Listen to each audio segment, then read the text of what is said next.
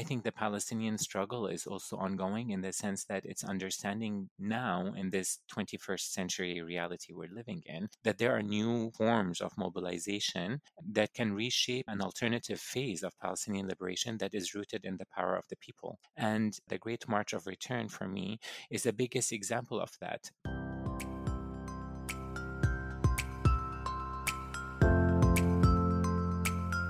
This is Rethinking Palestine, a podcast from Ashabaka, the Palestinian Policy Network, a virtual think tank that aims to foster public debate on Palestinian human rights and self-determination. We draw upon the vast knowledge and experience of the Palestinian people, whether in Palestine or in exile, to put forward strong and diverse Palestinian policy voices. In this podcast, we will be bringing these voices to you so that you can listen to Palestinians sharing their analysis wherever you are in the world. This has been quite a year globally, and in particular for vulnerable and oppressed peoples. In Palestine in particular, beyond the pandemic, we've seen further entrenchment of Israeli domination over Palestinian lives, with a huge boost from US foreign policy, as we discussed in our last episode. But we also saw yet again a failure from the Palestinian leadership to provide a challenge to the Israeli regime on the ground and in the international arena, and to unite an increasingly socially, geographically and politically fragmented people. To discuss all this and more, I'm joined by Dr. Tariq Baqouni, board member for Shabaka and author of the book Hamas Contained, The Rise and Pacification of Palestinian Resistance. Tariq, thank you for joining us. Thank you for having me. Perhaps we should start with COVID-19 as the defining global event of 2020. What did COVID-19 highlight in Palestine, particularly vis-a-vis the Palestinian leadership and the Palestinian people themselves? Well, it was actually quite an interesting development in the sense that it showed many of the observers that are watching this space something that many Palestinians have been arguing for some time, which is that Palestinians are living in a one-state reality in the space that's officially or often referred to as Israel-Palestine. The reality is that even though many international observers look at this space as one where there's an Israeli state and a state of Palestine that's under Israeli occupation, what COVID-19 and the pandemic showed us is that actually this idea that the state of Palestine or that the Palestinian Authority specifically in the West Bank is the embryo of a future state was really dismantled and deconstructed. And the reality that we saw is one where the Palestinians were in every way subject to Israeli sovereignty. And I'm going to unpack that so that I explain a bit more what I mean. So when the pandemic obviously hit different countries all around the world, sovereign governments took measures that are related to whether their populations are able to travel, socialize, come in and out of the country, how the health sector was able to respond to the crisis that was unfolding, whether the country would be able to get a testing kit. All of those decisions were made on obviously the level of governments. In Israel, Palestine, even though ostensibly the Palestinian Authority would be the body that would be making some of these health decisions, the reality was that the Palestinian response to the pandemic was limited to Israeli sovereign decisions. So what determined what kind of medical supplies and equipment were able to enter into the Palestinian territories, who was able to enter into the Palestinian territories, who was able to leave, all of those sovereign questions were made by the Israeli government with no input from the Palestinian leadership. In the early days of the pandemic, we saw all forms of engagement between the Israelis and the Palestinians being celebrated by UN observers and other international observers as a form of cooperation. But rather than cooperation, which denotes this idea that there are two sides cooperating on an equal footing, the reality was that the Palestinians were demoted to ensuring the implementation of Israeli policies, whether with regards to travel or even lockdown to within the Palestinian territories, those were subject to Israeli sovereign decisions. And I'm just going to give a couple of examples here. So, for example, with the epicenter of the pandemic being in Bethlehem in the West Bank, the policies that prevented people from mixing or interacting within Bethlehem were subject to monitoring by the Palestinian Authority. But outside of Bethlehem, let's say travel between Bethlehem and other cities in the West Bank, including Ramallah, all of that under the control of Israeli security forces in Area C, that was all subject to Israeli decisions in terms of determining the mobility of people throughout the West Bank, and more importantly, in terms of the entry of medical supplies and testing equipment. That was all subject to Israeli decision making. And we see that obviously to an extreme in the Gaza Strip, where all forms of medical supplies are subject to Israeli whims. At present, we see that in vaccines, that Israel is able to get loads of vaccines delivered to its doorstep and to its citizens, and those are only given to Israeli citizens and not to the Palestinians under their control. So, in summary, what the COVID-19 pandemic has showed is that there is only one sovereign, one decision making body within Israel, Palestine, and that's the state of Israel. And the Palestinians, even with their pseudo institutions of state, what international community views as their embryo of a state, is actually just a glorified municipality working under Israeli authority. Thank you, Tarek, for that. I think that COVID-19 not only highlighted this issue of sovereignty or lack of Palestinian sovereignty, but also the fragmentation aspect. Palestinians really have never been more fragmented geographically, socially, politically, etc. The West Bank, which in itself is divided into areas A, B, and C, Gaza, which is totally cut off, the Palestinian citizens of Israel, the Palestinian refugees, and those in diaspora. And I think it's important to note that this is by design. If you fragment a people from one another physically and geographically, it's easier to divide them socially and politically. And indeed, the infamous ESCOR report compiled by Richard Falk and Virginia Tilley notes that this is one of the main mechanisms in which Israeli apartheid is maintained. And of course, Palestinians are also divided along lines of class and gender. How has all of this fragmentation affected the Palestinian struggle for liberation? Well, predominantly by completely undermining its capacity to speak in a single voice and undermine its capacity or the capacity of Palestinians writ large to view their struggle as being one against a single foe, which is Israeli settler colonialism in the land of historic Palestine, or what we would think of as the manifestation of Zionism in the land of historic Palestine. That fragmentation has prevented Palestinians from understanding their struggle as being a single struggle encompassing all different forms of Palestinianness, whether by class or gender or geography, as actually being part of a single struggle against a single foe. And instead, what it's done is created bubbles of local struggle where Palestinians are focused on immediate concerns or immediate life threatening realities rather than understanding and mobilizing in a way that presents their struggle against Israeli control. And so, for example, a Palestinian in the Gaza Strip is worried about whether they are able to ever leave the Gaza Strip, is worried about living in an enclosed space under Israeli military assault. Someone in the West Bank might not be able to even begin to associate with what that fear looks like, with what that kind of enclosure on one's life feels like. And so the reality becomes that someone in the West Bank and someone in the Gaza Strip are living in almost completely different universes, and each one of them would think of their struggle in different ways. For someone in the West Bank, they're worried about being caught on a checkpoint or having their home demolished or having to face an Israeli incursion into their city or their village or their refugee camp. Palestinians living in Yarmouk in Syria had their existential crisis of living in what became a war zone and having to live another generation of exile and dispossession. And so the reality that's been created is that each Palestinian community or each Palestinian identity becomes enshrined in its own existential struggle.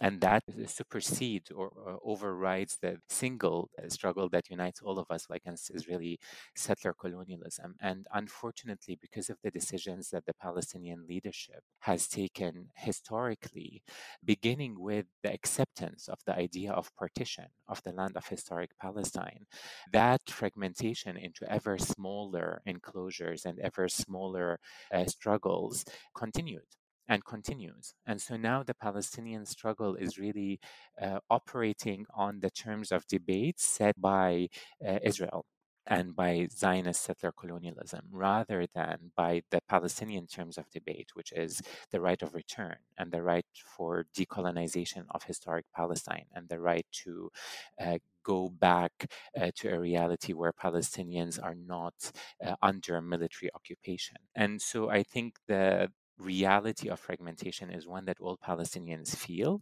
And I think that it manifests maybe most clearly physically in that Palestinians are all over the world and even in the West Bank living in different enclaves. But it also represents itself in terms of identity. You know, a Palestinian in the West Bank might view themselves as different from Palestinians in Gaza because they can't quite relate to the vastly different experiences they live in. And that has long-standing implications for our understanding as a people. Dara, I want to return to Gaza a little because I know you've written much about Gaza, and indeed a lot of your academic research focuses on this particular part of Palestine. Now, we consistently see plans presented to Palestinians where their fundamental rights are totally disregarded in exchange for what is called Israeli security, and this was epitomized this last year by the Trump plan. But we also see consistently Gaza being siphoned off, ignored, and essentially being treated as separate to the rest of Palestine. Why is this, and what has it meant for the role of Gaza in the Palestinian struggle?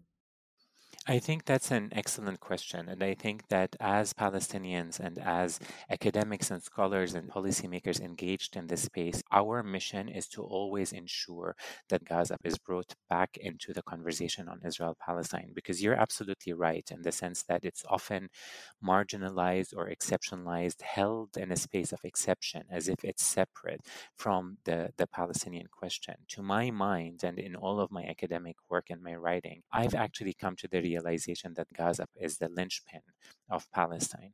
It is exactly the core that needs to be liberated and decolonized in order for the Palestinian question to also reach a stage of justice and freedom. And the reason I say that is because the reality that is the Gaza Strip today, as I see it, is the extreme function. It's the end point of where Israeli settler colonialism in the land of historic Palestine is going. It shows that the end point of that trajectory.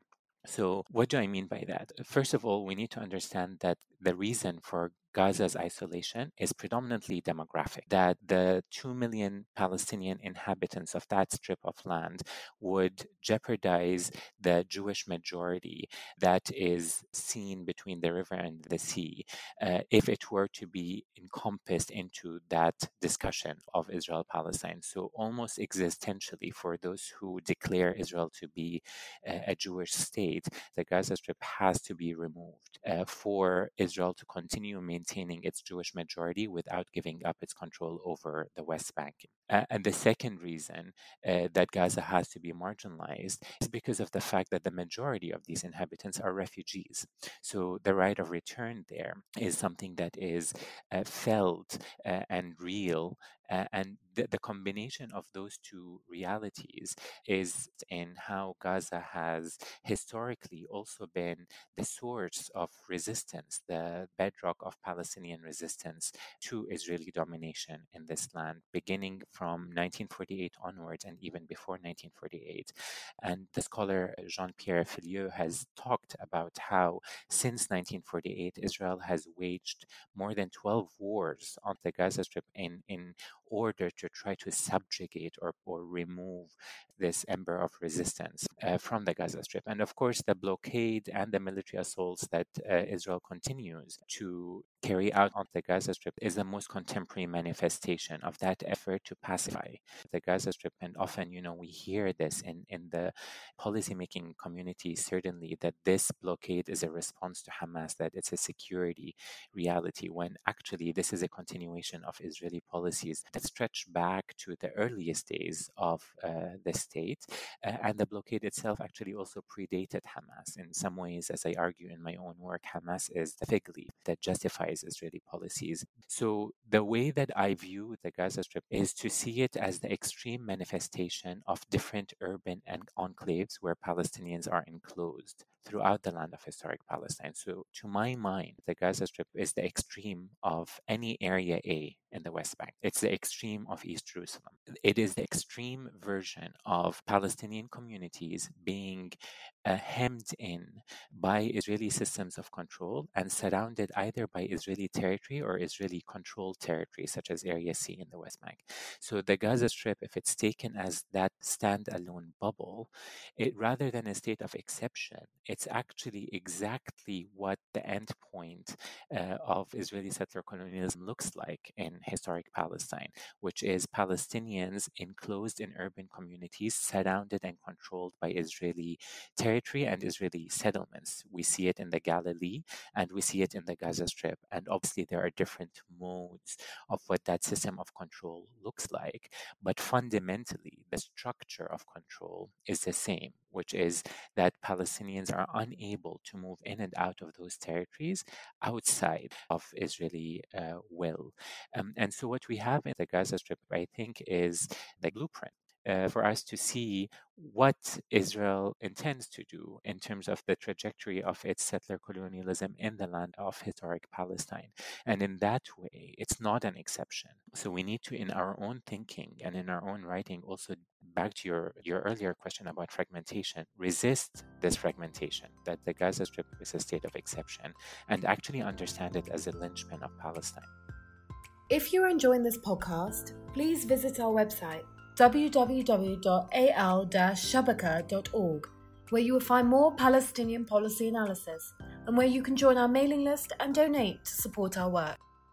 Tariq, thank you for that call to resist the exceptionalization of Gaza. I think that's incredibly important. Indeed, I think Gaza seems to be defined by Hamas, certainly by the international policy world. But in reality, as you said, Hamas is a fig leaf that justifies the Israeli blockade and siege, and it enables the international community to justify what Israel is doing to Gaza. And that brings me on to my next question on reconciliation between the two main political parties, Fatah and Hamas.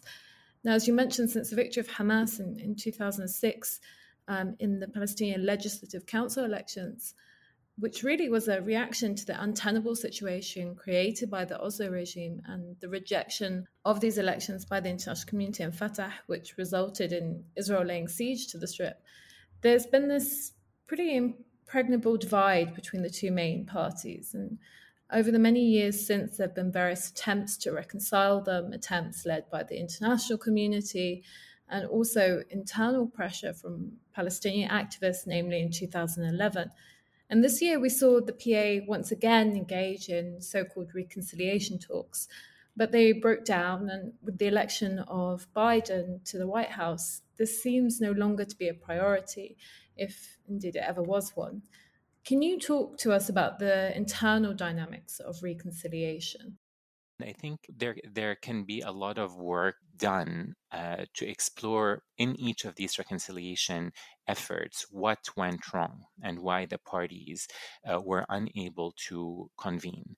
But I think the reason for that, and as I see it in my own writing, is that there's a fundamental refusal by both parties to concede that there is at a minimum, a plurality in how the Palestinian struggle should be waged. Each faction views its own ideology as the only ideology that is capable of liberating Palestine, and they view any kind of concession around that ideology as one that undermines not only the faction, but also the Palestinian struggle writ large. So Hamas, for example, believes that the idea of negotiations from a position of weakness or negotiations without armed struggle is fundamentally defeatist, and therefore views any kind of concession to the PA, which is obviously dominated by Fatah, as something that would undermine the Palestinian struggle. And equally, Fatah or the PA would view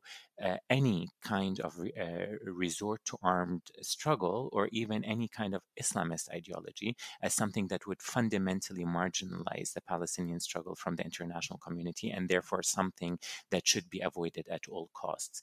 What this dynamic creates is a zero sum game where each faction begins to view the other faction as almost a bigger enemy than Israeli domination and control, because they view that that kind of concession would end up undermining the Palestinian struggle in all shapes and forms. So I think that we've reached a situation where the factions now, each of the two factions, Hamas and Fatah, are actually more interested in maintaining their factional power over the Palestinian Authority and the institutions of governance under Israeli occupation, rather than in recreating institutions of liberation that can hold a plurality of Palestinian visions and a plurality of Palestinian ideologies that can all be harnessed in an effort to resist Israeli occupation. So, right now, unfortunately, and this is how we see the reality unfolding on the ground, is that the Palestinian institutions of liberation, embodied, of course, by the PLO, have become subsumed into the political structures of governance that the Oslo Accords have created, and that by design are meant to sustain and maintain Palestinian well being under Israeli domination. So, to sustain livelihood under unyielding Israeli control. And I think both factions, both Hamas and Fatah, have in their own ways, in their own rhetoric, in their own ideologies, embraced that and accepted that political reality at the expense of reconciling around a broader vision that might hold different ideologies and allow for a more pluralistic, more representative, more inclusive form of Palestinian liberation. And meanwhile, in this zero sum game, where they're more interested in consolidating their power, they're becoming increasingly authoritarian, both Fatah and Hamas. And a lot of Palestinians have been calling to clean up in house rather than focus all energies on holding on to the crumbs of international support that's left. What do you think about this? I think it's absolutely essential that Palestinians clean up their house in the sense that they stop playing by the rules of the game that are dictated by Israel and by its allies globally. I think Palestinian leadership has a responsibility to be first and foremost accountable to the people that they're trying to lead into liberation. And in that sense, I mean, I have a lot of thoughts around this term, cleaning up the house. But if I'm being kind in interpreting that call, it's fundamentally to say that the Palestinian leadership needs to start being accountable to the Palestinian people, who are all calling for freedom, equality, and justice. Those are the demands that are coming up from the people, whether under occupation or elsewhere. They're calling for return, and they're calling for the end of the ongoing colonization that began before the Nakba, and obviously that culminated in the Nakba in 48. The political institutions that lead the Palestinian struggle need to heed that call. So it's no longer about dividing up ministries or forming a Palestinian authority that's representative through elections, or about negotiating land swaps and the borders of partition in future negotiations. That's not where the Palestinian people are at. That's not what they're calling for. And limiting the Palestinian struggle to those kinds of debates and those kinds of discussions is accepting, again, the terms of debate that have been imposed on Palestinians by Israel. For the Palestinian struggle to be effective, I think it's a prerequisite for the Palestinian leadership to shift the terms of debate and to start actually taking their mandate from the Palestinian people who are calling for fundamentally different things, who are calling for a much broader vision of liberation and recreating institutions of power, whether it's the PLO or other institutions that are able to overcome the fragmentation that we've talked about in this episode and reunite the Palestinian people in a single vision of liberation. That's what is the responsibility of the Palestinian leadership today, as I see it.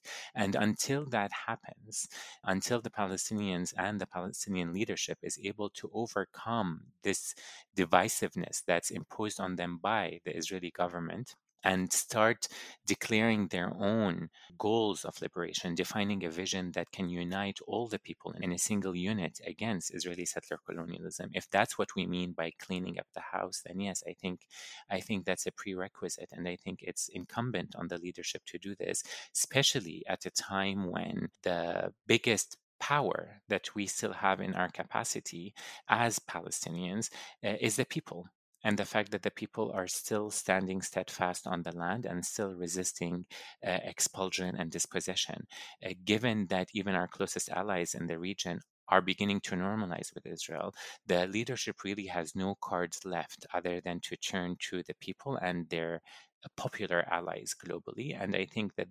recrafting the liberation struggle to take that into account is an imperative. Thank you, Tara. And I think normalization is a topic for another podcast, perhaps, but I think it really hammers home that many of these regimes which have normalized with Israel, or rather officialized their long-standing relations with the state of Israel, I think it demonstrates really these regimes were never on the side of the Palestinian struggle, really ever cared about Palestinian liberation. And I think it's very demonstrative in the way that they treat their own populations and political distance. But all you mentioned really is quite a formidable challenge. And I think it can be quite overwhelming. So, in light of all of this, I was hoping that you could talk to us a bit about any kind of new or revived framings that we're sort of seeing coming into the picture that might be useful to the Palestinian struggle for liberation. Absolutely. I think it's absolutely overwhelming and formidable challenges. And I don't say some of these things lightly. You know, I speak to a lot of Palestinian leaders through my job who talk about the fear of giving up on political institutions like the Palestinian Authority, because those decisions are, for many, they might be existential. You know, Palestinians take their livelihood from these institutions. So none of that kind of reformulation, the breaking out of the stranglehold of the Oslo Accords and recreating institutions of liberation that are effective are going to be met with incredible backlash from the Israelis, of course, but also from the international community that has vested interest in maintaining the status quo, in maintaining this facade of a peace process that does nothing other than sustain Israeli control over the Palestinian territories. So, any kind of reformulation to the effect of what I'm talking about is fundamentally disruptive to the reality on the ground and is going to be met with extreme resistance. At the same time, we are living in a world where we are seeing examples of what that kind of popular mobilization could yield. Obviously, there are movements around the world, whether it's Black Lives Matter or feminist movements or climate change, Extinction Rebellion, or whatever the case might be, that are forcing conversations, that are forcing systems of oppression to at least take stock of the reality of their oppression. I'm not naive or idealist in the sense that I don't think that any of these movements have received the justice they deserve, but they have been capable of disrupting and of forcing at least the contours of conversations to begin changing. And I think those systems or those movements hold a lot of inspiration for Palestinians. The same way that the ANC in South Africa or the civil rights movement in the US or anti-colonial movements elsewhere are sources of inspiration for the Palestinian movements. The more contemporary manifestations of movements that are calling for justice and for dismantling structures of domination are also sources of inspiration for Palestinians, and there's a lot for us to learn from. And we actually don't need to look that far afield. We can turn to the revolutions that happened in the Arab world as an example of what mass mobilization can mean in terms of facing authoritarianism and dictatorship. And of course, listeners will be thinking, well, the Arab revolutions ended up actually in more authoritarianism and in more oppression. And that's true. And that's the reality we're living in. But the way I see it, at least, is that a barrier of fear was broken through those revolutions, that a barrier of believing that the sitting dictators will never be removed or will never be dismantled. And I think there's no turning back from the recognition that the power of the street can actually lead to that change. And I think just like I believe the Arab revolutions are ongoing, I think the Palestinian struggle is also ongoing in the sense that it's understanding now in this 21st century reality we're living in, that there are new forms of mobilization that can reshape an alternative phase of Palestinian liberation that is rooted in the power of the people. And to take the conversation back to Gaza, the Great March of Return for me is the biggest example of that, even though, again, it wasn't met with real change and it was met with immense loss of life because of Israel's use of live fire against unarmed civilians. But that was an example for me of what the future holds in terms of Palestinian mobilization. And, this builds on a whole history of mobilization from the intifadas in the 1920s onwards. But I think an expansion of that, an expansion of alliances with global movements, a more strategic direction of these popular mobilizations is in our future. Tariq, that's a brilliant point to end on. And the time really just flew by. I could continue talking and chatting to you forever, but I'm afraid we don't have time and we're going to have to stop there. So thank you so much for joining me for this episode of Rethinking Palestine.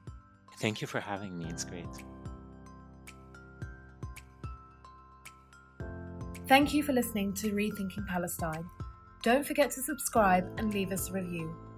For more policy analysis and to donate to support our work, please visit our website www.al-shabaka.org. You can also follow us on Facebook and Twitter.